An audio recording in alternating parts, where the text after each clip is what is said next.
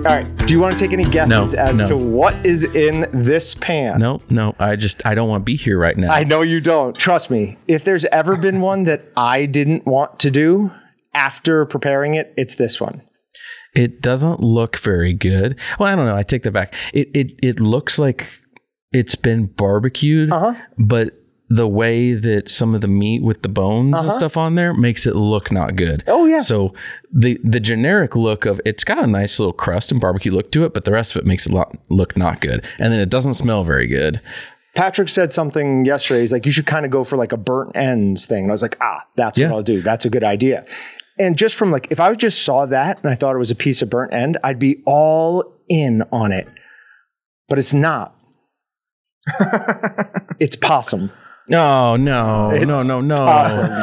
No. Yes. No, I thought this wasn't going to taste very good and it wasn't going to be great. And I was thinking, actually, now that I'm starting to say it, I realize I'm an idiot, but I'm going to go ahead and say it. I was thinking maybe it was shark because you're terrified of sharks. Coming. And so I'm like, maybe it's that. But now I'm looking at like bones and I'm like, oh no, there's no bones in shark. But so I was debating going back and forth on doing this one this week or camel. And man, I've never wanted camel so bad in my life because I don't know that I get through this one. Is this safe? Yes. Yep. It is. We purchased it from Exotic Foods, who grows it on a farm. And I cooked it well above 160. I'm going to throw up before I even eat, just thinking about it. Yeah, me too, probably. But no time like the present. There's the first burp. It's already, to be honest, when your brain and gut are very well connected. And as soon as I'm thinking about it, my stomach is already churning. I'm trying to find you a small piece. But here's the deal. Like, look at this. They sent us ribs, like possum ribs. There's bone in that. Yeah, I know. Okay. I thought you were just about to toss that whole thing in your mouth. I was just going to kind of nibble a piece off I'm of it. looking for the least offensive piece, and I think it's this big glob of fat, unfortunately. I got to be able to find something better than that. Right there. I will let you know that I let our friends up at Ron Shera know we were doing this today, and they were very excited for this. This could be acceptable. I got it. Okay, so you take a rib piece and then just cut off the ribs and eat the top piece. That's a very large chunk. I prefer this size of a chunk. You man, do this. Eat more than that. Listen, there's no chance I'm going back for seconds on this, so do it once. Do it poorly. I got a lot of saliva in my mouth right now. Oh, am I not coming through well? No, you're good. I just want to double check that. There you go. What in the Do you world? hear the bones cracking? All right, here. We'll just split this piece. How would you eat this? Do you want to lady and tramp this, or do you want me to cut it so you have your own piece? Oh, you cut it. I don't want to lady and tramp it. Are you kidding me? Wait, out of you two, who's the lady and who's the tramp? There's no good answer to that. Oh, dang it. Oh, yeah, good try. I dropped it. Are you ready? 1, 2, 3, down the hole. Oh, you got to chew it. There's a bone in there. Oh, you always give him the worst. No, there's a little bone. You just got to chew through it. No, I'm going to eat the pieces that I originally pulled off. And then you go, Well, now, what are some of the things you can get? Don't talk. Nobody talk. Sound like me yelling at my mom when I was ill when I'm sick. Don't just let me. Got it down. Got it down. I'm gonna Google some of the things you guys might get now. Oh my God. I can't swallow. It took me forever to work up. It's not even the courage. It's the physical. My body just nut. The sound. Oh, I gotta clip that. Oh, my body does not want that in it. Ugh. We could do a cut to like a short commercial break where it plays a little music for a second.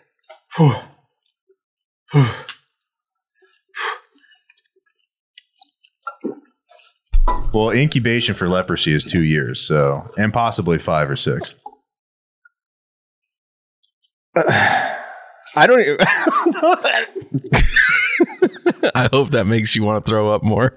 Might be my new favorite thing we've ever done. But it kind of sounded like liquidy throw up hitting the. That was worse than beaver tail. I'm calling it right now. That is worse than beaver tail from my standpoint. Because beaver tail was the texture. That's the taste. The taste of that sucks. The texture was not horrible. No. It was meat-like. Right. But yeah, beaver tail, what made you want to gag is the flavor wasn't great, but the texture was horrible. The flavor is just god awful. Ugh. God awful. And my tongue is tingly. I marinated that for 12 hours in pause, and then I rubbed the outside with the sweet chipotle lime seasoning. So it is not the seasoning. Gone. You don't want to put that in the break room and see if anybody wants some? I'm not doing that to anybody. No one will ever trust me again, eat anything I ever try to serve them. That might be worth it. So that is throw that out too. I don't even want to look at it. That is a resounding no. That will not barbecue. You people who eat possum are insane.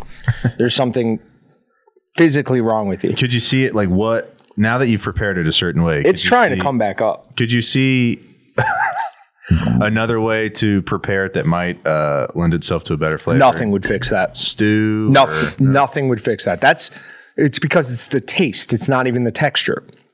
Like texture, you could say, you prepare it a different way. That was the taste of the meat. That was bad. Imagine eating its tail now. Could you? The color of it. I was telling a story earlier. I asked our graphics guy, Pat, I was like, have you like smelt a possum? And I was like, I interrupted his potential answer with my own. I went, you know what? I think I have, because I used to ride my bike and you'd start riding and you go, what the hell is that? What am I smelling? And then you look down because I lived on a dirt road. You didn't see it coming. I go, oh, that's a dead possum that got ran over like a week ago. And you'd have like a Doppler effect with your nose where it's like you get as close as well.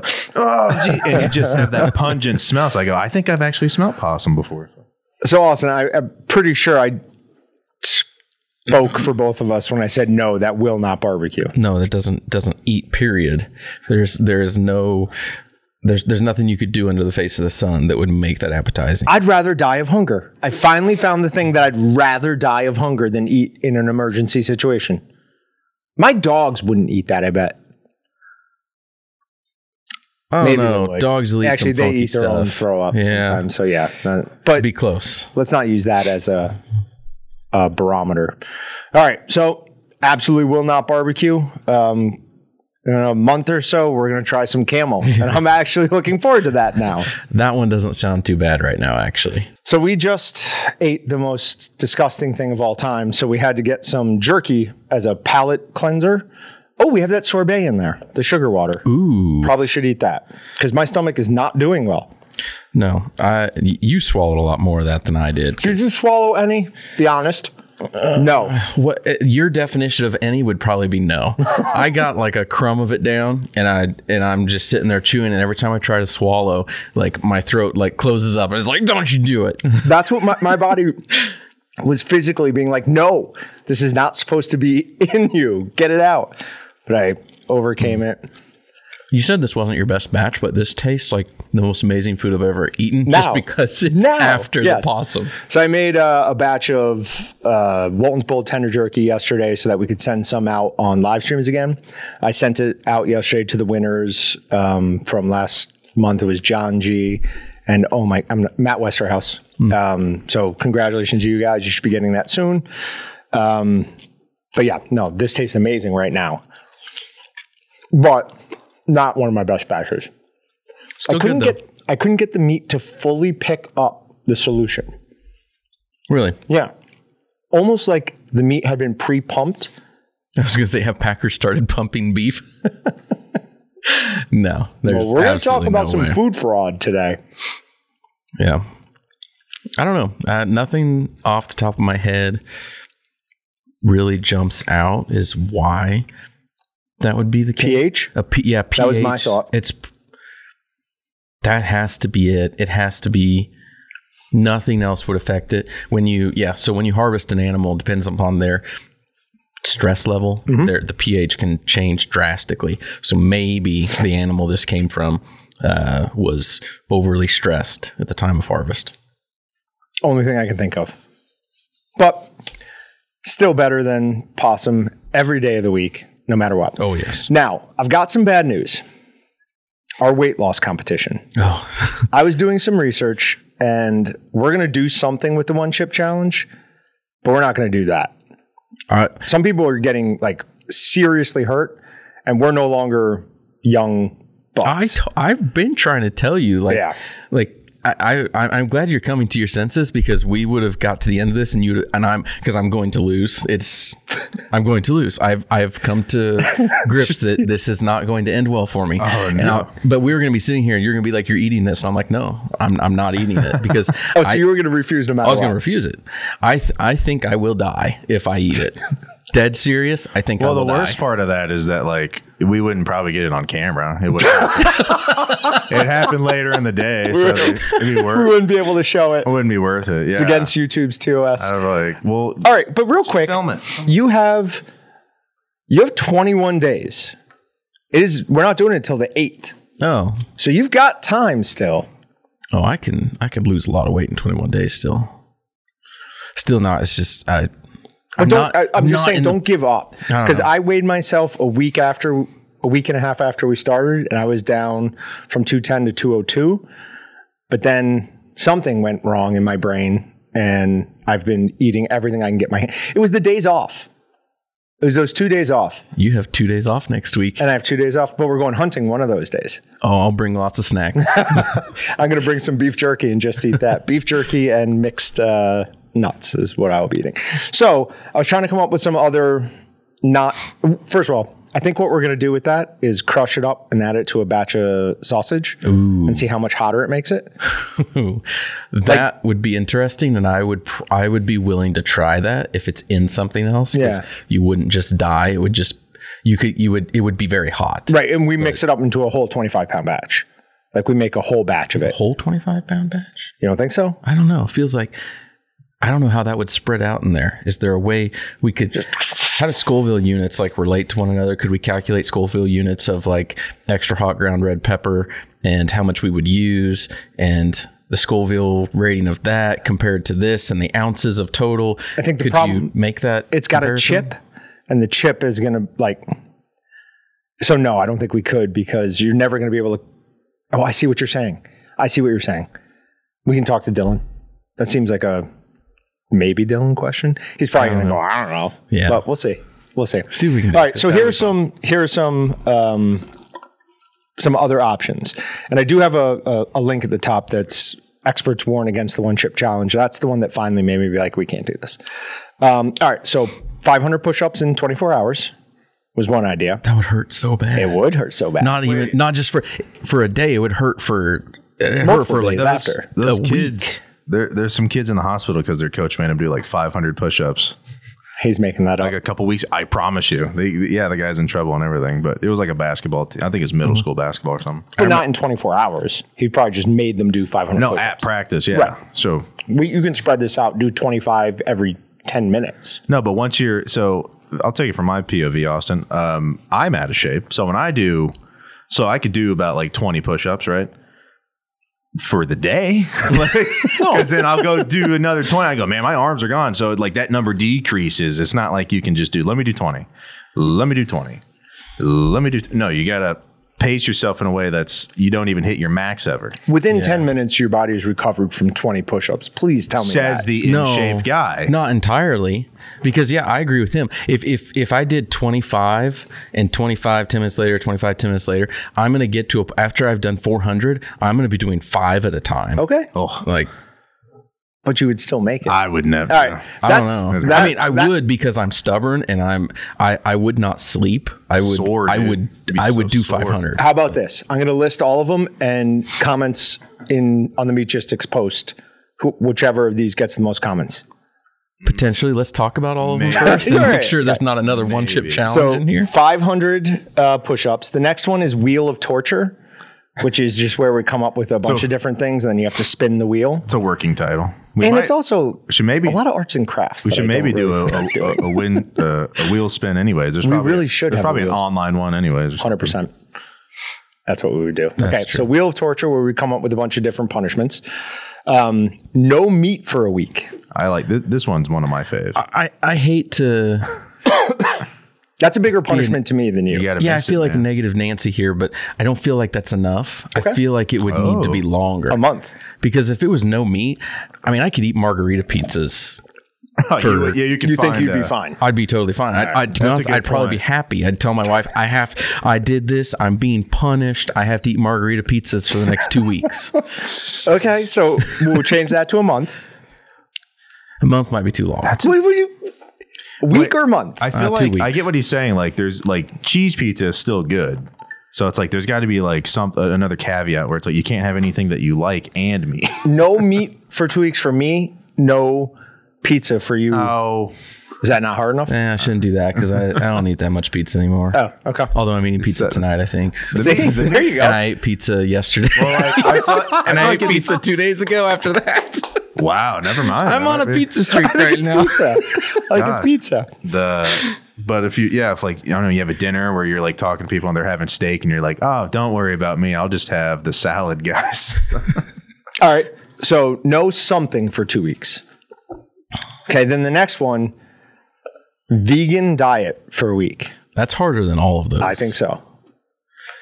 And that one's not only hard, but it would suck. Yes. Like that might be, yeah. No eggs. Oh, I didn't even think about that. Yeah, no butter. Cheese. No cheese, no honey. How do you eat? I don't know what they do. Cardboard? I don't know what they do. That's why they eat all that fake meat stuff. Oh my gosh, our Morningstar crumbles. Yep. Okay, I would start eating so many of those. I haven't ate them yet, but the way you talk about them, that would be my only food for. I'm worried that I've oversold them though, because I mean they're good, but they're good in that realm. Well, yeah, they're not good in like regular. It's just realms. so many vegan things. I'd be like, oh, I could eat a lot of salads. I'd eat salad for a couple days, and I think about that, and I'm like, okay, I get away with that for a couple days, but a whole week, and then what about the dressing? Right, I can't use ranch. There's no such thing as salad without ranch. There's got to be vegan ranch. You'd have to shop at Whole Foods or something. Yeah, it'd be expensive. Yeah, it'd be expensive. This is also a financial penalty. It's not cheap. All right, so those are the ideas. Are there anything you can think of off the top of your head that we should add to this list? Oh. Does the winner get anything? No, bragging rights. And they've become healthier. That's a reward all on its own. Maybe get a trophy or something. Or do they win a scale? Sure. Get you one of the scales we got. You can bronze one of these scales. You suck at promoting items. I just got to say that. We're going to have a whole weight loss challenge. We sell scales as a company. And he hasn't been like, by the way, guys, if you're looking for a scale. You can just stand on this thing. It weighs up to 660 pounds. It's not the point. There's parallel thinking. Wait. Come on. Fair enough, Patrick. Missing it. Fair enough. I don't even know if it could work because it might get kind of crazy, but like a week of pre-planned diet by the other. So it's not just like a vegan diet, but it's like you have to eat these things and this is what you're eating here. This is what you're eating here.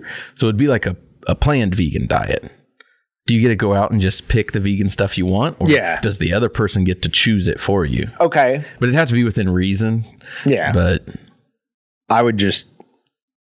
I'd come up with like the most expensive meals and just make you like you're having lobster 3 times a day. You're having filet mignon twice a week or twice a day. I would be okay with that. Actually. Yeah. I'd rather spend the money. It'd get bad quick. Okay. So planned meals from the other one. It's because we're going to need multiple here if we did a wheel of torture. There's going to need to be, unless it's like you're talking, the wheel of torture would be like single things like. Yes. You missed. I know, I purposely missed. Okay. If I hit you, you're going to want to hit me. Fair. I still do kind of want to hit you. Okay. Yeah. So the wheel of torture is just ones like that. All right. So if we come up with any other throughout the podcast, call them out. All right. Have to talk about this. Flip is responsible for buying me this, which people who join us on the live stream realize that this will be taken away from me before the last live stream. I have broken many world records on number of times open and closing a knife in a single day. It's my new favorite nervous habit. So I always play with whatever knife he has, and he's got a million of them. So he has this thing. It's from this company called Blue Creek Knives, and it's a former firefighter who is like huge into knives and wanted to do something else than being a firefighter. I know a lot of firefighters who are just like, I can't do this anymore, because they don't actually get to fight fires all that often. Mm-hmm. They're going and helping like fat people get to the hospital. That's one of their main things. That does not sound like a fun job. All right. So this is a subscription service that he signed up for, and I wanted to wait because he told me about it. I wanted to see what was in the box before I signed up for it. But it's $30 a month. You get a knife every month. And what really sold me was the extra goodies that he had in his bag or in his box. So we're going to look at this. All right. So, all right, if you want to look through that, you're free to. These are like hoodie string, little leather things. Huh. I will have no use for that, but okay, I think that's the knife, so we'll save that for last. This is a knife that comes with it. This is a Morakind? No. Mora nail, something like that. This is exactly like the knife I bought when we were up in Missoula. For some reason, we needed a knife, so I bought a fairly inexpensive but very durable knife. This stays, or that, mine normally stays in my fishing box. That will probably go down in my bug out room just as an emergency last. It's nice. Like, to be honest, like a lot of times, like you get like what I'd say is this feels somewhat inexpensive. It's not like it's not. That's not an expensive knife, and you get a knife like that, and a lot of times they're just not sharp. They have a crazy looking blade on them, and then like the actual point is just kind of dull. Right. This is sharp. No, that is sharp. It's very sharp. Yeah, we tested his. All right, so this is Flitz Extreme Clear Gloss Surface and Protection. The one that's most interesting to me on it is gun bluing. Huh. So I will be looking that up and probably ruining at least one of my guns, maybe multiple. So you mentioned you have like that could be your last ditch knife. It begs the question: do you have now knives hidden around your house at like certain checkpoints? Right in between don't give away if it's like whatever. Right between my mattress and whatever the metal frame thing is. Right in that the little thing there. That's where my 16-inch tuna sword sits. Yeah, nice. I mean I even have practiced grabbing it in the middle of the night a few times. Wake up in a cold sweat. Yeah. Actually, that could go badly, couldn't it? I woke up and there's just blood everywhere. I don't know what I did. Now, this is the one that I'm most interested in. Fleer baseball cards from 1990. What? Where do you even find this? That's insane. Someone had like a warehouse full of those. Can I go through them I knew Patrick would want to do this. Absolutely. And then I want to see if we get a good pull. Yeah, absolutely. Honestly, the first thought when I saw that was Patrick's going to love that. Well, 90 Flair, we can get a good card out of it. Yeah, what happens if there's a card that's worth like $3 million? I guess we keep it. I keep it. Wait. This was done with company property. No, my credit card. But it's on it's on the company location during company time. Some stickers. It's mine. Jolly Rancher. I don't know what these are.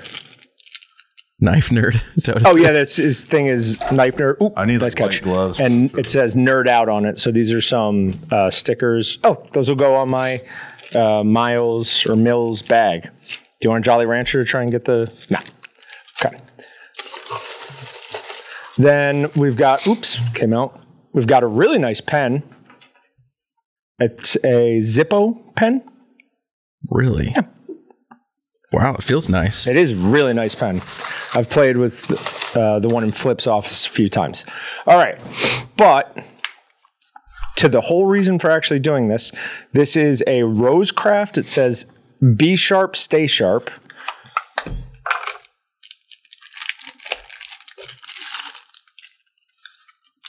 Oh, here's the test. It's got a satisfying action. It has what kind of handle is this? This is why Flip should have been here. I know what this is. He's got another knife that's made out of jeans, like denim, that they press and like glue together. And this feels like a similar thing. I like the feel of that handle.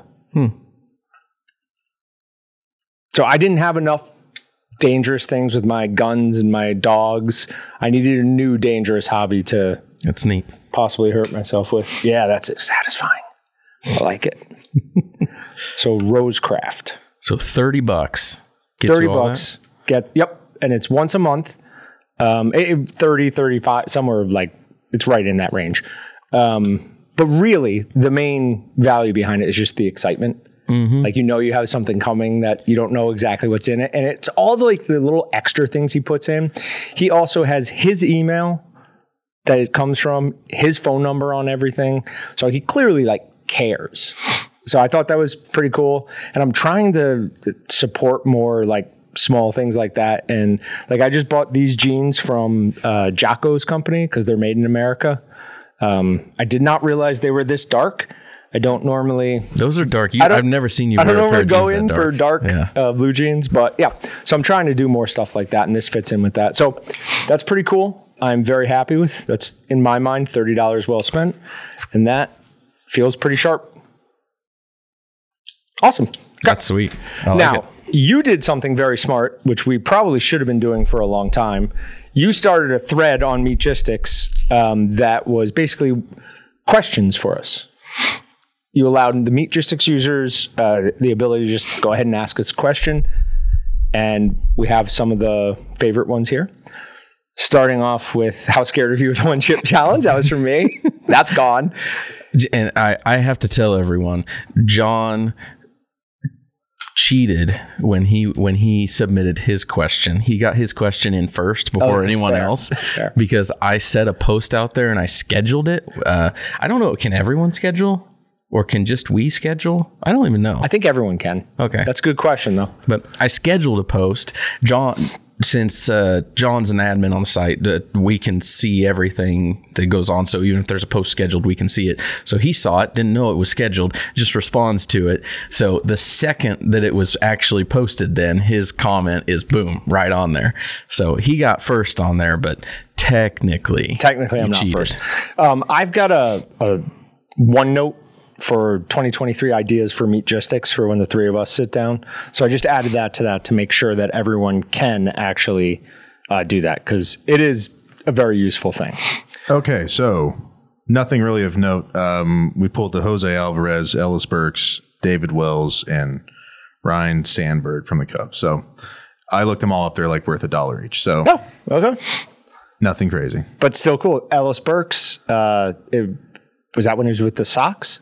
Yeah, exactly. So, he was only $1 but there was if there's any known heavy hitter name, it's a $25 card. So it's a Ken Griffey or a Ricky Henderson. But if it was somebody's rookie year, a Canseco, condition then comes into play and stuff like that. Well, and then graded, and then you got to spend money to get it graded, and then they'll send it back. I mean, don't get me wrong. Yeah, pristine to our eyes, but get a nerd locked onto it, and they'll be, they're right here in the corners. You got really?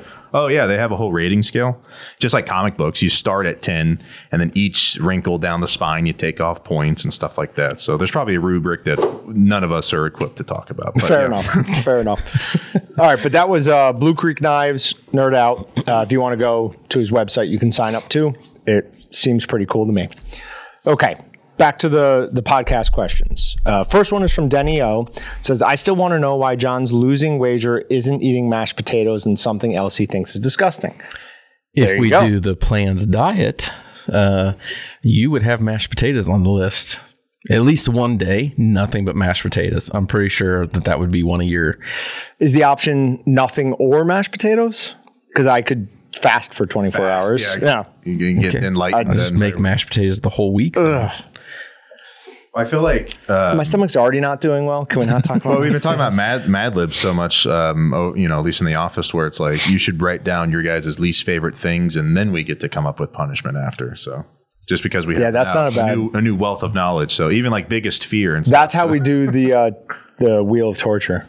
We both have to write down like 5 least favorite things. Yeah, we'll have the questions, and then you won't know what they are. Then you write them down and stuff. So I like that. That'd be good. So yeah, thanks for that. West Virginia, I don't know what it is. W Vort fan. Can't figure out what exactly it means. Yeah, WVOTR fan. Oh no, it is OTR. So I was thinking West Virginia OTR fan. I don't know what OTR. Otter? Is there an otter team? I don't know. Or maybe he just really likes otters. They're cute. Yeah. All right. He says, Austin, I like this idea of converting grass to meat by feeding them to cows. Wonder if there's any grants to study this. That was such an amazing video. I'm seeing if I can pull it up. Was it showing me that? No, it's not showing me that. From Babylon Bee. So like, it's basically talking to like this rancher about feeding grass to cows, and now you have vegan protein because it's We're gonna have a rancher on the podcast sometime, hopefully soon. I started following him on Instagram, and I've been talking to him, and he's up for it. We just have to find a day that works. He's dealing with wolves from reintroduction. Really? Yeah. So I was super interested in that. That's how I kind of first got into him. But he talks about, obviously, all sorts of things the ranchers deal with. So we're going to have him on the podcast soon. All right. From Process Head. Austin, I would like a history lesson on the founding of Walton's and a brief history of the company. It would be great to hear it from Brett, as well as yourself and John. As a member of Gen 3 of a now sold, I'm assuming, family business, I'm always interested in other companies and how they did it. Nope, sorry. He's saying he's Gen 3 of a business that they sold. Got it. Oh, yes. And how they did it. Thanks. We can absolutely do that. Yeah, I think, to be honest, like, I really like that question, but I'm probably not going to answer it on the podcast today because that probably deserves like an entire video or an entire podcast, like just for that. I mean, in some ways, when Brett's been on the podcast or live streams before, he has given like a basic, but I think people are wanting a more in-depth deep dive. So maybe it's the type of thing where you and I prepare some questions for him ahead of time that we think would like lead us down the right path, and then we do that. This would also be a good thing for us to enhance our company about us page, because every so often that comes up on my list of stuff, and needing to like update it, reword some stuff, and it's always like, I need to do that. But if we do like a whole episode just on all that, all the prep and stuff that goes into it, and then what we actually do, we can kind of turn that into a written piece as well. And we can also link to it off of that page so that people want to watch a video on it. So that's a great one from Process Head. Bocephus says, Austin. Bocephus? What is Bocephus? Oh my gosh. What am I not getting? Hank Williams? All right, that one I should know because I'm not a big country music fan, but I do like older country. So, Austin, I don't know if you can do it, but a walking tour of Walton's would be interesting. We can absolutely do that. Yeah, and that's another one that's a great one, but we can't do right here, but we will put something out there. Yeah, that is absolutely excellent. In my mind, it's Patrick free hand following us around as we like kind of show like the front offices, and then we'll just walk back naturally and show everything. Talk about it. The question on that one is, do we do it while people are here or do we do it while nobody's here? Because we're going to get in the way. Yeah, probably do it while people are here. We'll just tell people, hey, from this time to this time, we're going to be going around. So, okay. Yeah. You got to make inappropriate jokes like you're Michael Scott, though, the whole time. No, that's the style. I'm going to be zooming in, out, cut to a guy. Keep coming to me for reactions. Yeah, because I'm clearly Jim. Tech77 says, Austin, how many days off will you give John when he loses the state contest? So that video is Patrick. What do you think? I was hoping into this week I'll have it done. Okay. So for anyone who doesn't know, on one of my days off last week, I came into the office and Tex and I What are you laughing about? On one of my days off, I came into the office. No, I want to make it clear that I wasn't like getting paid while doing this. Okay. Right? Like it wasn't, in my mind at least, I don't know why, that gives it an extra level of like fairness. Yeah. Okay. Okay. Also dedication.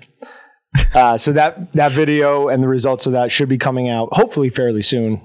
Patrick is even talking about splitting off the audio from it and making either a bonus podcast. Yeah, like it's really cool, and I have a bunch of cool footage of them cooking steak, but like we don't get to like the pun intended the meat of the conversation to show that footage until like a few minutes in. So I'd like a video piece to move a little bit quicker, and then the full audio people might enjoy like the powwow and the. So we just release as a bonus podcast. Yeah, exactly. Yeah, and then everything gets released on the video. Yeah, exactly. Right. Just a little bit more neatly. I think that's a good idea. Yeah, cool. Yep. We could also hold in our back pocket in case we run into like another last week. Yeah, where we're just like, can't do it. Okay.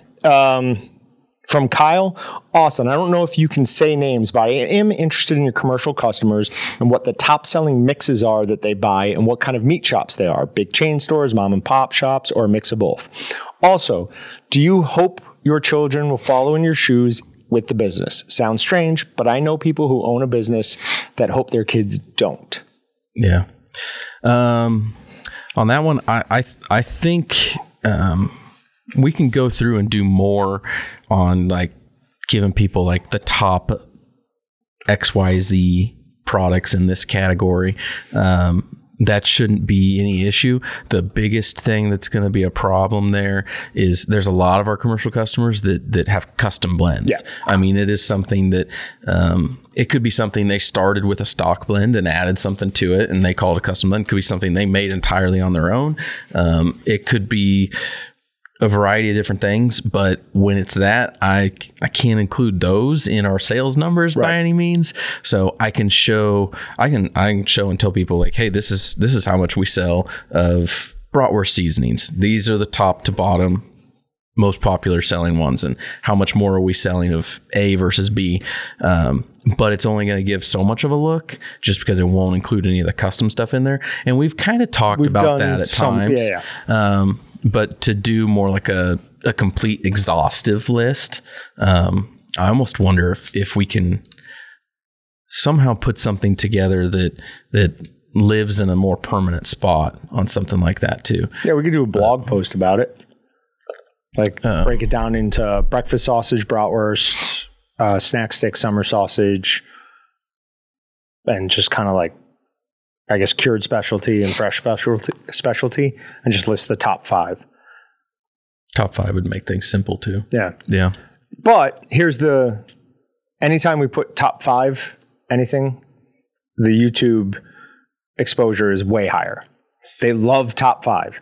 Our number 1 podcast is like on YouTube. I'm sure has way more on the audio, but is like almost 10,000, right around 10,000. And it's top 5 meat hacks or whatever. People just love seeing top 5 in something. Yeah. What about the second part of that? I would, at least currently, I would hope that I at least have one of my kids that would pick up and carry on in the business. But on the other hand, I would rather see them do something that's going to be fun for them. I find what I do very fun, but if they don't, then, so be it. I might be a little disappointed because I'd like to, I'd hope to see like Walton's continue to stay a family business. If me and my brother, we neither of us have anybody that wants to carry it on. I mean, we'd have to sell it to someone someday, and that would be hard to sell it to someone that wasn't invested in it like I was. But you never know. See where things get. Who knows? Maybe my kids grow up and they turn out to be horrible people, and I'm glad that they don't want to be involved. I'm kidding, but hopefully Jenny doesn't listen to this. It's one of those things that it would be awesome to see, but at the same time, I don't want to set too many hopes and expectations there because I don't want to tell them what they have to do or what they can or can't do in different scenarios. So we'll see what happens. Fair point. Okay. This is from Dog. Austin, nutmeg, a spice, preservative, the good, bad, and ugly.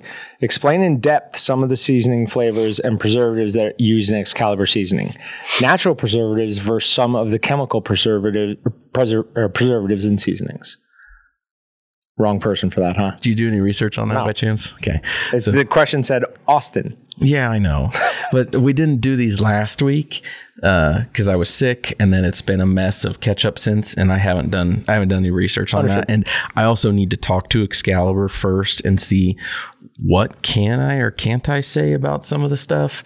I assume that they don't have an issue with pretty much anything being said, but some of it would be good to hear from their mouth before we actually talk about it. I'm pretty sure they'd be good with about anything, but we did a video series with John Brewer a number of years ago, and doing something kind of like that again would be interesting to get their actual direct input on what goes into their seasonings. Because I remember one of the things that John talked about was like spice extractives. If you just put spice in there, it gives you some flavor, but you put spice extractives in there, and that has more flavor punch, or however you want to describe it in there. It's more potent for the amount that's there. So to get like input from them on what do they do with a seasoning blend, how much of it is like real spice, like the actual product, how much of it is extractives. As far as I know, I don't think they put a whole lot of preservatives in there. The only thing I know of that they do is on something like prime rib rub. Anti-caking agents. But normal seasoning blends, they don't put preservatives in it. I mean, that's all seasonings have a shelf life, and they don't have a shelf life for them actually preserving as okay to eat or something like jerky. You set it out on the counter and it's going to be good for so long until it's like, yeah, you might not want to eat that. It might, if there's enough water in it, it's going to grow mold eventually. There's going to be things that happen that could make it like, so you could still eat it, but you're going to get sick if you do. Versus a seasoning blend, when it's in the package, it's going to be fine to eat, but it's going to lose its potency. So even though there's a shelf life of 2 years on it, you can use it after. It's still safe to, but you're not going to want to, because it's not going to, when you use it at the usage level it says, it's not going to taste right. Well, it won't have the intensity, but it will still make a sausage. I mean, salt being the most functional ingredient in there has no shelf life. So, I mean, you can still use older seasonings. We've got a Meatgistics guy who scored a bunch of an Excalibur seasoning. I can't remember what it is at like an auction, and it's expired, but he's been using it and doesn't seem like there's any problems with it. I used one of their liquid marinades probably 8 years after the expiration date when it was discontinued. Me, Dylan, Dad, all us, we bought cases of it, cases and cases and cases. What was it? Took it home. Southwestern marinade. Ah, okay. And I think my mom still has some. She was talking about it the other day, and I think she might have finally thrown it out, but she was wanting to make chili when everybody was over New Year's, and that's what she used for years. And so she continued to make chili with it because she had cases of it stocked up. And she was asking me about chili, and she's like, what do you do now for seasoning since there's no Southwest? She's like, I think I might have some, but is it any good at this point? I'm like, it's so old, it's not going to have enough flavor left to it. I'm like, you need to do something different. That's Come funny, up with a new recipe. because liquids I take a little bit more seriously if it's like I don't know why. I mean, it depends on what is still in there. If it's because there's water, water's going to help bacteria grow, but is the water active, or is the pH low enough that it doesn't matter if there's water in there? Look at mustard. Mustard has a ton of vinegar in it. It still has water in it. There's plenty of water in it, but you can set that out and leave it for probably forever because it has so much vinegar. The pH is so low, nothing's going to grow on it. It's going to be totally fine. So a liquid could be totally fine for a very long time just because the pH is so low. It still may have a very high water activity, but the pH is not conducive for anything to grow. Okay. But from Classico 2, oh man, I've had students taken out of my high school in ambulance because of the one chip challenge. So that played into moving on from that. What age? Is this at high school? He said high school. Austin, since we're coming on ice fishing season here in Southeast Wisconsin, I'd like to know the best way to smoke or if not smoked, then storage method for northern pike. So I have never had the chance to actually smoke northern pike, or to be honest, even fish in general. Yeah. I enjoy fishing, but 99 times out of 100 when I fish, I catch, I release. I catch, I release. I don't keep anything. The last time I went fishing for northern pike was, 15 years ago now, 14 years ago. And the best way, in my opinion, to eat anything like that, I was actually with Excalibur. I was with Bob. Bob takes, he and his family did this trip all the time, and he had talked with Brett about it and was like, you guys should come. And we're like, yeah, that sounds awesome. Is this Lake of the Woods? Mm-hmm. Oh, okay. So we went to Lake of the Woods, and it was amazing. The fishing was incredible. We had Bob as a guide who's been going there and fishing forever. And when you set out in the morning, the camp that we were at, they would ask you, what do you want for lunch? Do you want us to pack you a lunch? Do you want to come back for lunch? Or do you want us to pack you a shore lunch, stuff for you to make your own lunch? And we're like, shore lunch sounds good. Bob's like, you say shore lunch. And then they're going to ask you if you want butter or lard. And you say lard. You make sure you say lard. And so we were like, lard. And I mean, it's just a tub of fat. Yeah. It's amazing. You take that, throw it in a skillet, a little bit of breading, catch your fish, clean them, bread them, lard them, fry them up in the lard, and that's incredible. I mean, it should be good because you're loading it up with breading and fat, right? But I've never had fish that tastes like that in my life. Do you remember what was it? Like what the fish was? What fish? Oh, we would try to catch walleye, right? Walleye is the best eating fish, freshwater fish. We caught, in my mind, basically all we caught while we were there was walleye, pike, and muskie. Okay. I mean, that's 3 fun fish to catch. Yeah. We caught some huge muskies, like 4-foot muskies. I think at the time when we went, I think Dylan had the record for that summer so far. I want to say, but not like the overall record. Right.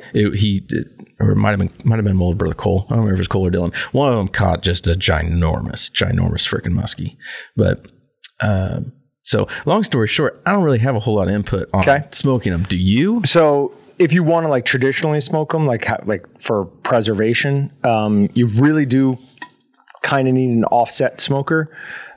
Better if you can have a long run between your smoke source and where the fish are. What they'll do a lot up in, Alaska, the wilderness, whatever, they will actually run piping, and then they will put moss over that piping. It helps seal all of any cracks, and it also helps cool the smoke down as it goes to the smokehouse. And then, I mean, we've talked about it quite a few times. Smoke has a natural preservative function. Like the smoke ring you see is actually a preservation ring. So that is how they smoke fish. As far as length of time, that's going to depend on an unbelievable amount of variables. So that would be up to that. As far as storage, if you're not going to smoke it, fillet it, vacuum seal it, and freeze it. And make sure you do small enough batches or small enough bags where you're really only going to eat what you're going to defrost, because you do not want to be defrosting and then refreezing fish, especially like a lighter fish, like a pike or a muskie. Well, I've never eaten muskie. Like a pike, because all the water in there expand, contract. It's terrible for it, and it'll end up being like mush when you go and cook it. All right, last one. Austin, if you like a certain sausage mix, how do you make it into a snack stick or summer sausage? So you're going to have better guidance on this because you toy with it a lot more than I do. But you should be able to use any type of, if you want to take like a bratwurst and turn that into a snack stick or summer sausage, you should be able to do that. The difference is fresh sausage is going to have a lower salt content than what a snack stick, summer sausage, a cured sausage would have. So you're going to want to use more. So what have you seen as typical? Do you typically add 5%, 10% more? So the first thing you're going to want to check is what is the number one ingredient. If salt is the number one ingredient and it's a heavier bag, you probably are fine to use it at a 1-to-1 ratio. I always recommend that people make a smaller batch first and start at 5% more seasoning per pound of meat. It's because the salt has a function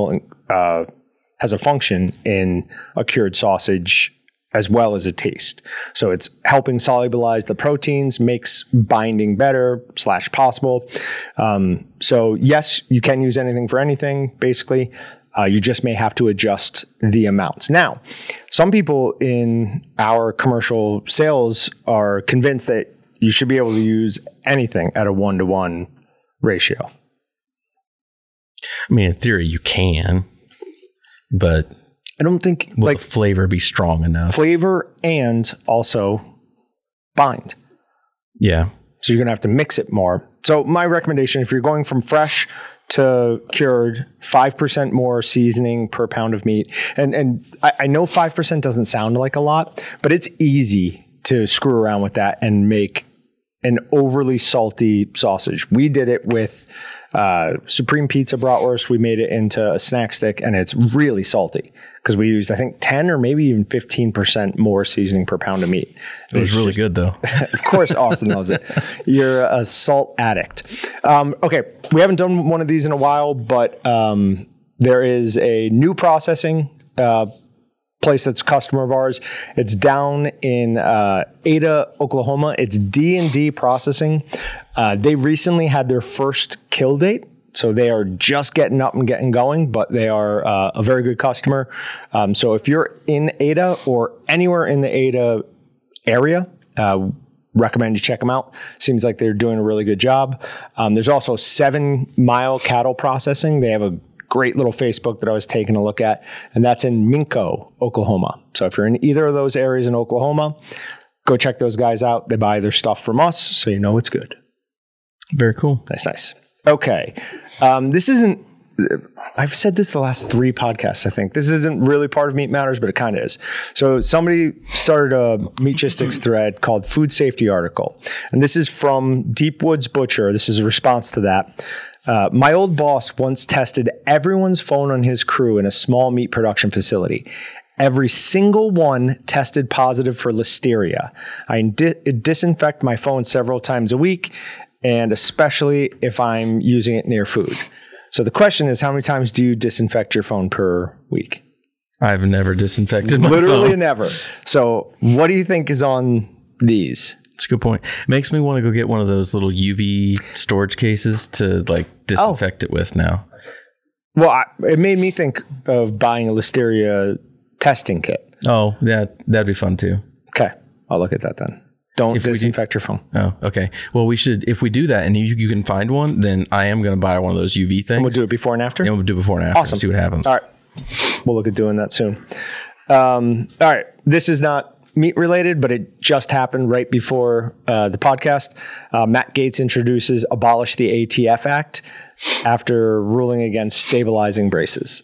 And again, my only response to that is yes. So happy.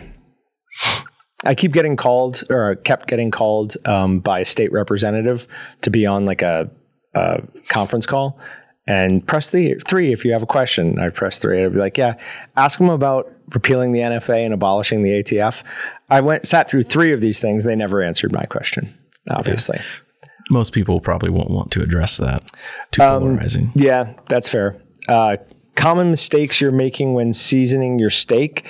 This is from the Daily Meal. I was just going to run through a few of them. You don't use a dry rub on your steak. I feel like most people are using a dry rub on their steak. Like, who is not doing that? Yeah, that salt pepper. I mean, that's a rub. It'd be like you marinate your steak, and I think that's a horrible. I don't know. I guess you could marinate a steak, but to me, part of a steak being a steak is having a outside seasoning and crust to it that you only get with a dry rub. Yep. You don't pat down your steak dry. Is that why? See, I'm interested. Yeah, I don't do that. You don't. No, I kind of like moisture on there because then, like, I just cooked steaks like 2 days ago, and there was a little bit of moisture on them. When I go to season it, especially our Walton's Ultimate, it's fairly coarse and chunky. Mm-hmm. When you put it on there, a little bit of moisture holds it to the steak. Then, if you don't have anything, then it just has a tendency to just fall off. Like, as soon as you flip it, everything falls off. You pat your steak dry, you season it, and then you leave it out for like 5 minutes. More of the moisture will come up from the steak and then grab the seasoning. Okay. So, don't add sugar to your dry rub. This is the one that was interesting to me. You ruin the seasoning by adding high proof whiskey. So apparently, eating steak and whiskey, the burn of the whiskey acts as both a palate cleanser and like a taste bud deadener. Huh. So you don't taste it as well. Interesting. None of the other ones were interesting on that. So that was it. Okay. These 3 articles, you don't have to go to all of them, right? Here are the headlines from it. Recall of mushrooms from China expanded. Brazilian meat giant JBS accused of misleading investors. 2 Minnesota men accused of falsely selling crops as organic. I know it's been a common reoccurring theme that I'm bringing up, but our food industry is riddled with fraud. Mm-hmm. I mean, absolutely riddled with it. An Italian Parmesan cheese market, man, that's what it started with. That was the first time it came on my radar. Did you see they just arrested the head of one of the huge mafias in Italy? Yeah. Oh, that's crazy. Huge news. But at this point, I don't know why anyone would trust the organic label. I don't. Well, okay, I should say this in a different way. I never really did completely, just because I always had something in my head that, like, you know, I'd rather my food be more safe with stuff on it to kill bad things. And to me, that means it's going to be more safe, even though some people would argue, well, all that other chemicals and stuff is what's unsafe. Well, I saw something else about organic in the last couple weeks, that there's just certain chemicals you can't put on it. There are other ones that you can, and those ones they just use more of. And so it's like, well, my original understanding was like organic means like none of that other stuff. And that's not really what it is. It's just none of certain things. And then they use more of others to compensate for the lack of the ones they can't use. And so I get your theory. I don't know that organic is really beneficial, because you're still dumping a lot of chemicals and things into it and on it. So why not just use the regular stuff that's... some of that stuff I don't want around my food. So, I mean, I don't buy organic stuff, but there's like some of the glyphosates and stuff like that. That stuff's super bad for you. So, yeah. All right. Kansas farmers raising concerns over possible feral hog sightings. Now, this isn't possible anymore. That was from last week. A little bit down, or in that same paragraph, it says, days after feral hogs destroy family farm in Oklahoma, they're seen in Kansas. So my response is, I'm going to start walking my dogs with my AR now. So I'm sure I'm going to get the cops called on me numerous times. But I was wondering, how did we avoid this for so long? Like, they're well above us. They're having problems with them in Canada. How is it just now that Kansas is really starting to have a feral hog issue? I mean, we're prime. Oklahoma has a huge problem with the right below. We're nothing but farmland for the most part. I don't know. I mean, I could try to theorize. I'm not probably educated enough in the area to like give like an exact like reason, but just spitballing ideas. I mean, if they've been moving north, they just kept moving through Kansas. I mean, for some of it, maybe some of it just has to do with the population here and people seeing them and just being more aggressive on clearing them out. I think so. Well, that second part, definitely not. From the second article, it says, the big question is, what can you do?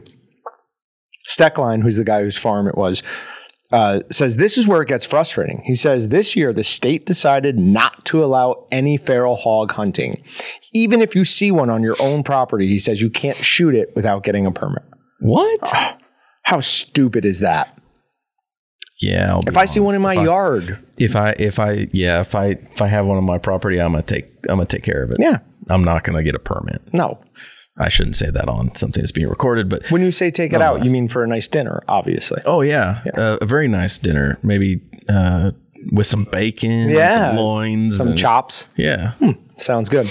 But yeah, no, that's something that we in Kansas have to look forward to. The nice thing is, it won't be long until it's just open season. You can hunt them all year round. So we'll be able to do that. So thinking of pigs, sidetrack, but a good joke. This is my son's favorite joke right now. Okay. What is a pig's favorite karate move? Pork chop. A pork chop. Yeah, there you go. It's good. It's good. Good job, Leo. This is no article because I didn't see anything on it, but did you see all the craziness going on in Brazil where they stormed the government buildings? Huh. Oh, so Bolsonaro's the guy who lost the last election, totally free and fair, I'm sure. They stormed the Senate, and I think they got him out. They kicked him out. But with all that unrest on there, Brazil is a huge beef exporter. So it'd be really interesting to see what's going to happen with beef prices in the U.S. coming up soon. Yeah, I mean, that's where JBS is headquartered, right? Yep. All right. Raw Deal takes a hard look at the state of the American meat industry. This is from NPR. Now, I listened to this interview so that nobody else has to. It was god awful. I mean, it was the most slanted opinions on everything you could imagine. But the main thing she said, the lady said who wrote the book Raw Deal, does make some sense, and it's that our meat market or our meat industry is too centralized, and that makes it vulnerable to disruptions like we've seen over the last few years. This is from the actual interview. These alternatives give a good beefy flavor. That's the interviewer saying that. I mean, I stopped even paying attention to anything he said after that because I'm like, well, you clearly are either insane, have no taste buds, or are so biased that you've convinced yourself that that tastes like beef. Because it doesn't. It tastes about as much like beef as possum does.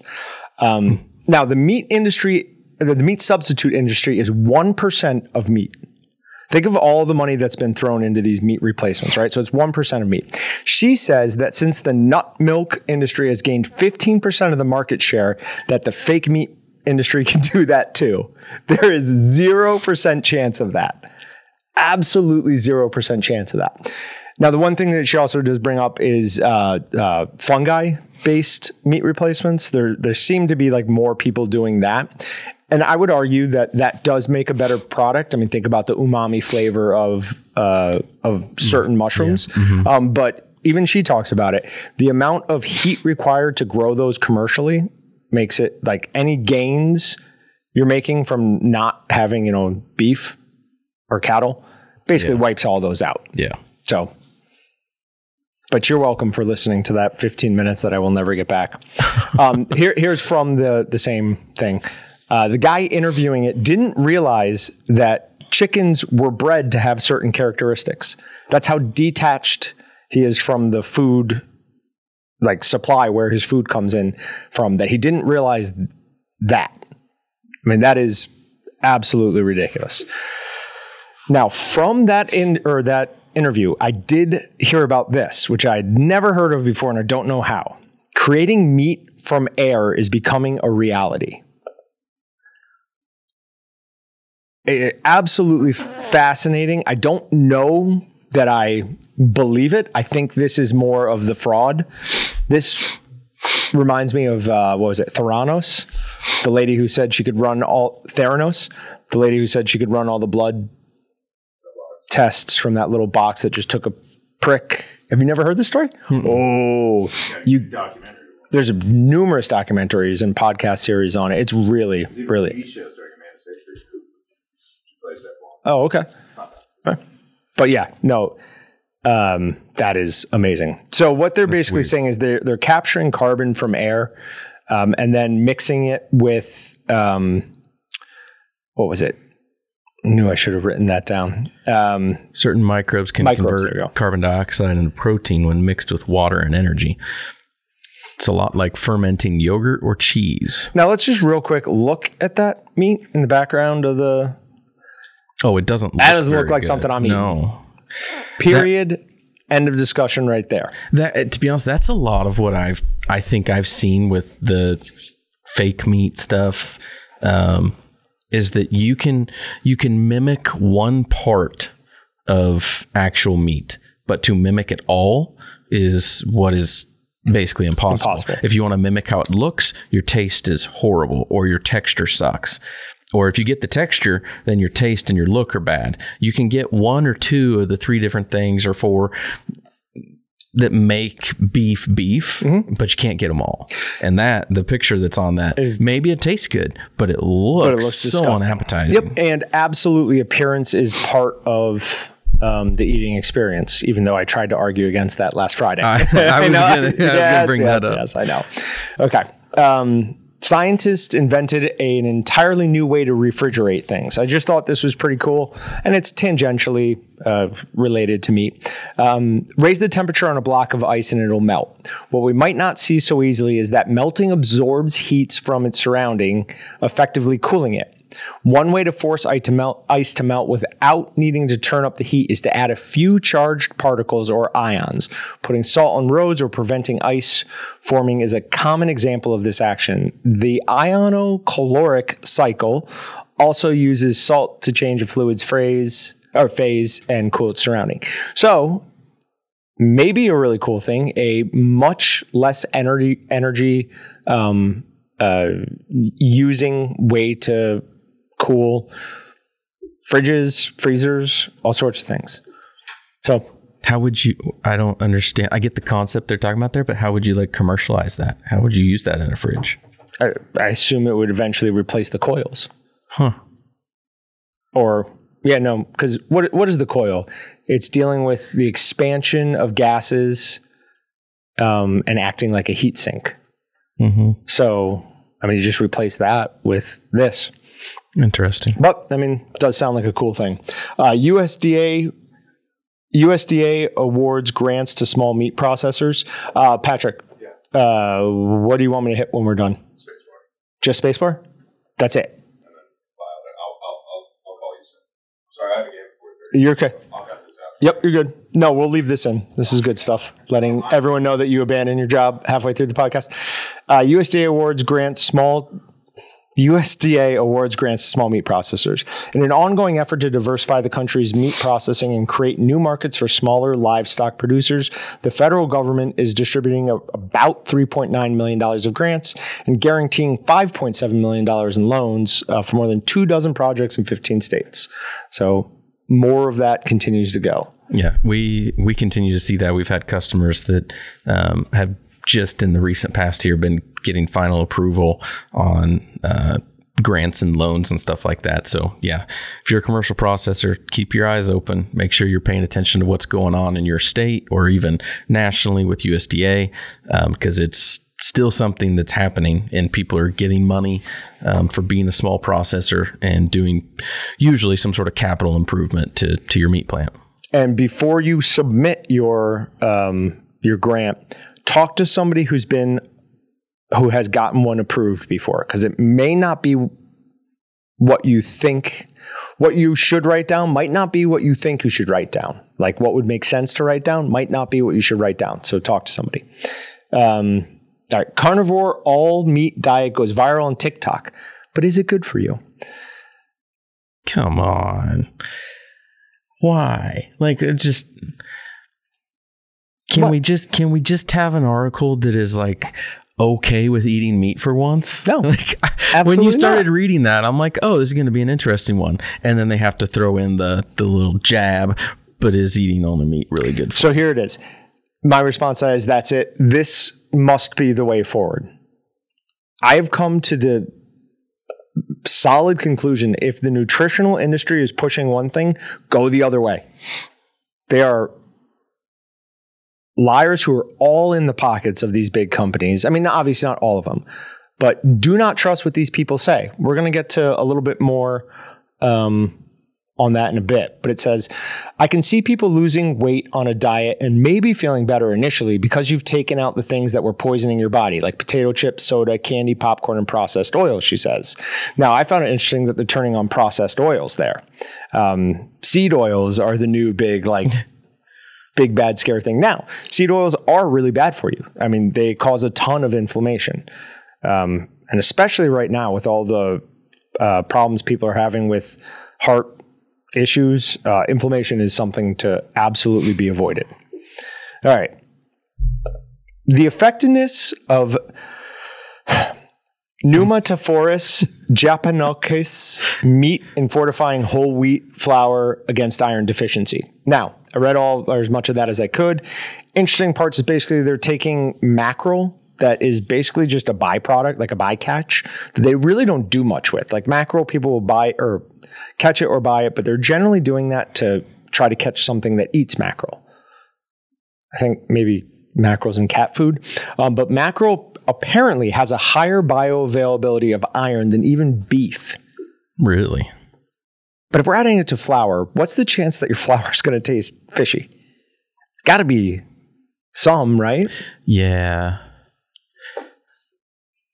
I don't like that. I don't like it either. I've started checking any flour I buy. Not that I buy that much flour, but occasionally my wife's baking around the holidays. She'll send me to, because I saw a bunch of things where it's like 10% alternate protein. If you look through the ingredients, it's cricket. So I started checking for all that. I'm going to have to start checking for mackerel now. Interesting. But might not be a terrible idea. Geoengineering startup mimicking volcanic eruption to cool Earth. Nothing could go wrong there. We'll be perfectly fine. Interesting. Yeah. The only thing I've ever seen that's related, and I don't know that it's really even that related, my mind somehow does, but using like internal heat from the Earth for like a power source. If you drill down far enough, like insane heat. Yep. So if you could actually drill down far enough, you could basically use the heat coming out to generate turbine spinning electricity and whatnot, be like a limitless power source.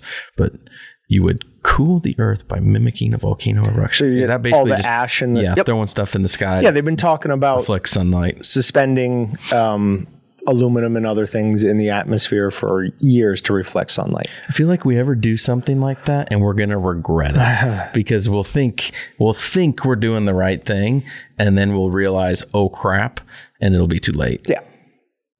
I'm not convinced that they're not already doing it. New guidance recommends drugs and surgery for obese children. It's flat out evil. That is flat out evil. Pump your little kid full of drugs or give them surgery because you've not controlled their eating habits. Are you kidding me with that?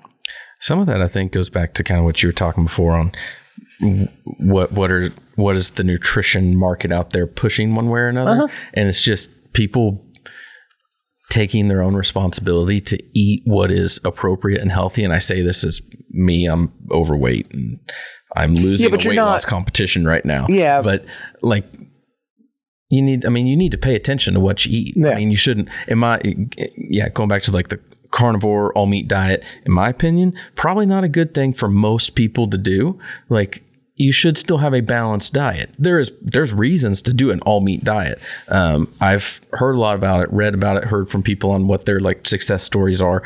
And like, there are valid reasons to do it, but is it for everyone? No. There's probably people out there that are allergic to enough different meats that they should probably avoid all meats. But so it just, it depends, but everybody's different, but you need to eat what's going to make your body healthy and be in the best shape for you. Yeah. Nobody wants to pay attention to what they're eating. They just want something easy that's pleasing to eat and doesn't matter how it interacts with their body. They don't tie to like, hey, I ate that donut this morning and all of a sudden I'm eating nonstop all day. Like, that's me. I know I can't have a sugary thing first thing in the morning or I am done. Like, I will eat everything around. I was at Quick Trip the other day and I was literally like about to reach into the donut deal and I've just mind clicked on and was like, you're an idiot. You're going to feel horrible all day if you start out by eating a donut. Don't do it. Go do something else. And doesn't that feel great when you make that decision? Yeah. Like, hey, I prevented myself from doing something stupid that was going to mess up my day. Mm-hmm. No. Egg prices have more than tripled in some states over the last year. Here's why. So 3 times the price on eggs. They're blaming the avian flu. But the last update, because we were following the avian flu really closely, the last update that I could find on the avian flu issue was from November. And most of the outbreaks or outbreak information was April. That's when we were talking about it a lot. Now, those types of chickens that they use in the egg industry can start laying eggs in 18 weeks or 4.5 months. So if the majority of the problems were back in March, we'd be out of this if that was the problem. There's something else that we're not seeing or is not being taken into account on why eggs are going through the roof. Like, remember at the beginning of COVID, everyone make jokes. Oh, I bought Bitcoin. I should have bought lumber. Uh-huh. Eggs are the new lumber. There's been so many, jokes and memes going around about that lately. I'm trying to look up what our past episodes were. Did you go back and look at anything there by chance? No. Back to look at like the last time we talked about avian flu? I would imagine it was so here we April, go. Here's a good one. March. In October 12th, 47 million birds had been culled. And we are now January. So we're still short of that 18 weeks. There was a number over here, 58 million. So in the past November, December, January, the past 3 months, almost exactly, a little over 3 months, there's been an additional 11 million birds that have been killed. Okay, that takes out what I was saying. That's, if you look at, so before that, it's more. It's at least started in March, April, May, June, July, August, September, October. 7 months, 47. That would have been 77 million, but instead it was 47. Oh, no, that's not a month. That's not a month. My bad. So per month, do the math. 7, 1, 2, 3. It's technically the last 3 months have been less than it was. It's still high. Okay. Still definitely elevated, but it's not like it all of a sudden spiked. But why are we... Don't see any stories about it anymore. It's interesting. I think it's one of those things that it gets in the news and people think it's a big story and it's going to catch on. When it doesn't get enough excitement, they just move on to the next thing. But instead of the flu being as much out there, we see stuff about egg prices just because that is a bigger deal to consumers. Consumers don't really care if there's a bird flu going around if it doesn't affect their wallet. Right. But when eggs are going up through the roof and you're paying twice as much for them, then people are like, oh, I care. They don't really care why. They just care that it is affecting their wallet. It's also interesting because when I'm reading those avian flu stories, I'm just naturally assuming they're broiler chickens for some reason, not considering that they might be egg-laying chickens. And then there are 2 other stories. Please don't get a chicken. New Zealand egg shortage sparks scramble for poultry. They're trying to stop people from buying chickens. Then France has an egg shortage of 8.3%. So their production has dropped 8.3%.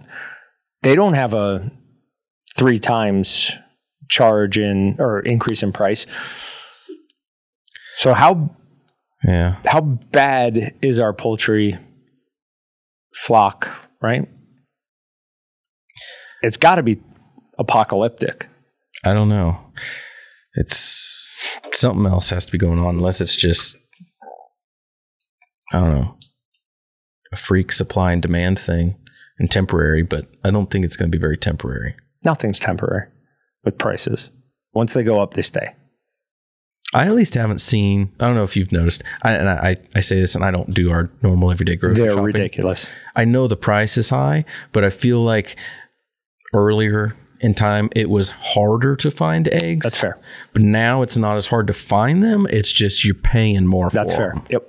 Yeah. So for a while there during COVID, I was getting worried about eggs because there'd be such a limited supply when I go to this grocery store. But yeah, no, I don't see that issue anymore. All right, we got 2 last stories. How much we want to... Well, no, let's skip to the bottom one. It says government-funded food pyramid says Lucky Charms are healthier than steak. So I don't know if you saw all of this, but that list is criminal. There's some pushback on whether or not this is... It's definitely real. So it all comes from Tufts University. And some people are saying that Tufts University abandoned this a couple of years ago, and for some reason, somebody published it now. I don't know if that's true. I can't get to the Wayback Machine to see when the first instance of this, they don't call it, the food compass is what Tufts University calls it, is from. But it does say, as you can see, Lucky Charms receives a 60, while ground beef is a 26. Beef steak ranked a little higher at 30 on the chart, which means both beef items received half the score of Lucky Charms. If we turn our attention to the green section, we see that chocolate-covered almonds received a 78 and should be encouraged in someone's diet. Chocolate-covered nuts should be encouraged, while beef and the majority of commonly consumed meat should be minimized. That's candy. Chocolate-covered almonds is a candy. Mm-hmm.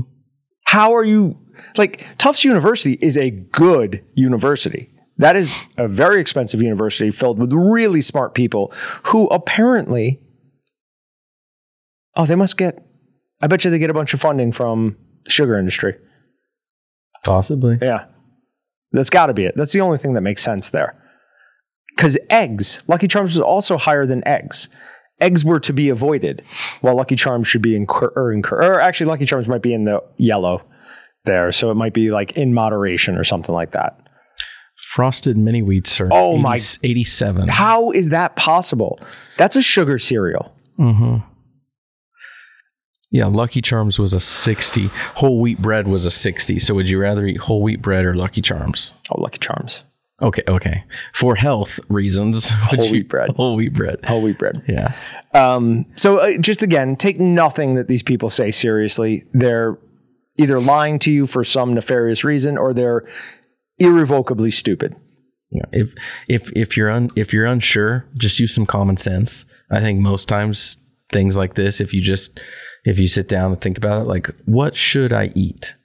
You can probably talk yourself into, if maybe not always the right answer, probably a good enough answer. You may not know exactly what is food A or B better for me. Yeah. But here's the problem with that. Close enough. With packaging and things like that, they're so good at manipulating somebody into thinking, hey, this is healthy. So you really do have to look at the ingredient labels if you're going to buy pre-made food. Other than that, cook from scratch at home.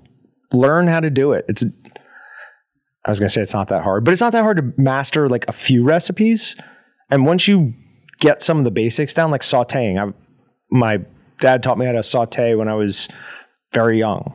So that's like a good base. I can start with that and, use that in a ton of things. All right. And then the last story.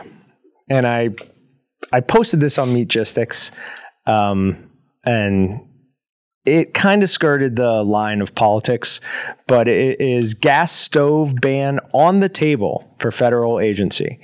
Apparently this started in California and New York, and so there was some discussion on Meatgistics on whether or not it was really federal, but the recommendation or the talk of it was that it was federal.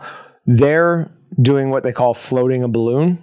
So they put something like this out there and see what kind of kickback it gets, and then decide whether or not to move forward with it. They've said that this was never a serious consideration, but I don't know why this made me as mad as it did. And it made me like furious. Like I was up in arms about it. My note, in fact, is good luck entering my house to remove my property. That's not going to go well. Yeah. I mean, I don't know how they would expect to remove gas stoves from... 2 ways.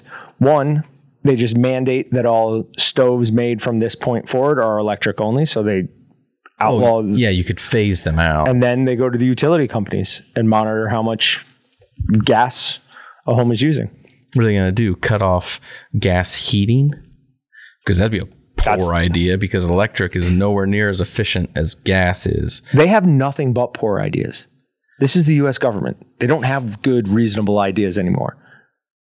They're just trying to act like totalitarian despots. Yeah. I'm feeling it would, I mean, to me, it's not really a political issue because I feel like people like are very attached to like, I like electric stoves, I like a gas stove. Yep. And it has nothing to do with politics. And you tell someone you're going to take away their gas stove. There's a lot of people that are like hardcore addicted to that. And it's like, no, I only cook on gas. They will not cook on electric. And it makes a whole world of a difference to them. Personally, I don't cook enough to really, I like the idea of gas more. I like that, but I don't cook enough to really, Right, because if the electric goes out, you can still use your gas stove, but good luck. What are you going to do with a electric stove? Also, have you ever seen an electric stove in a restaurant or commercial kitchen?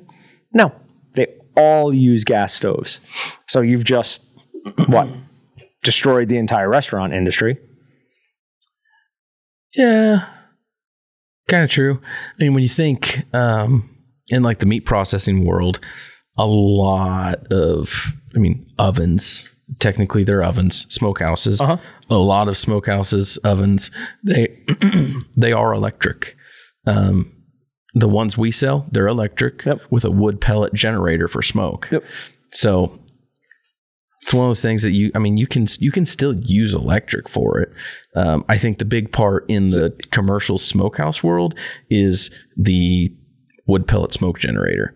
That's the big thing. You get your flavor from the smoke, not necessarily from the gas and the cook process there as much as it is the smoke. Yeah, but you're thinking of just like bacon, hams, whatever that they cook in those massive smokehouses. I'm talking about going to your local restaurant. They're cooking on flame.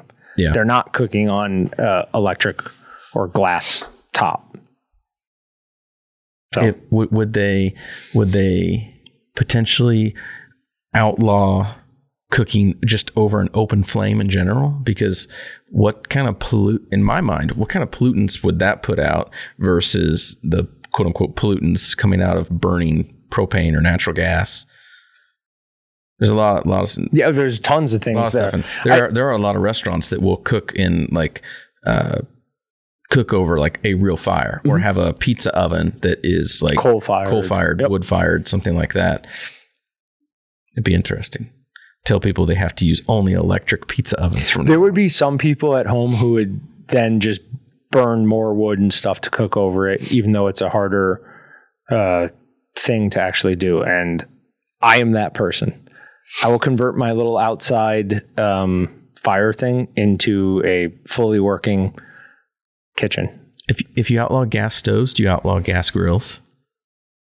I never saw anything natural that related the two. I don't know. Either or. I mean, natural. Yeah, I didn't see anything that talked about those at all. Or would those be okay because they're outside? One of the things Process had brought up is in a lot of new homes, they are putting in like much bigger and more powerful venting systems over it. Yeah. And I don't know if it's him or someone else brought up the fact that like having your microwave over your stove and having a vent on the bottom of that is basically useless. So we've got a big hood over ours. So, but I have turned it on more recently. Like, so this messaging is effective even to somebody like such as myself who likes to think like I'm aware of what they're trying to do. I've been turning my hood on. So, all right. Anything else? That's all I got. All right. That's the problem though. Now, which knife do I carry? You have 4 pockets. Fair point. But I like to carry my knife on my off gun side. Do you carry it in your pocket or like the little coin pocket? I use this little thing and sink it into my main pocket. Thanks for checking out the Meatgistics podcast. To shop everything but the meat, head on over to waltons.com.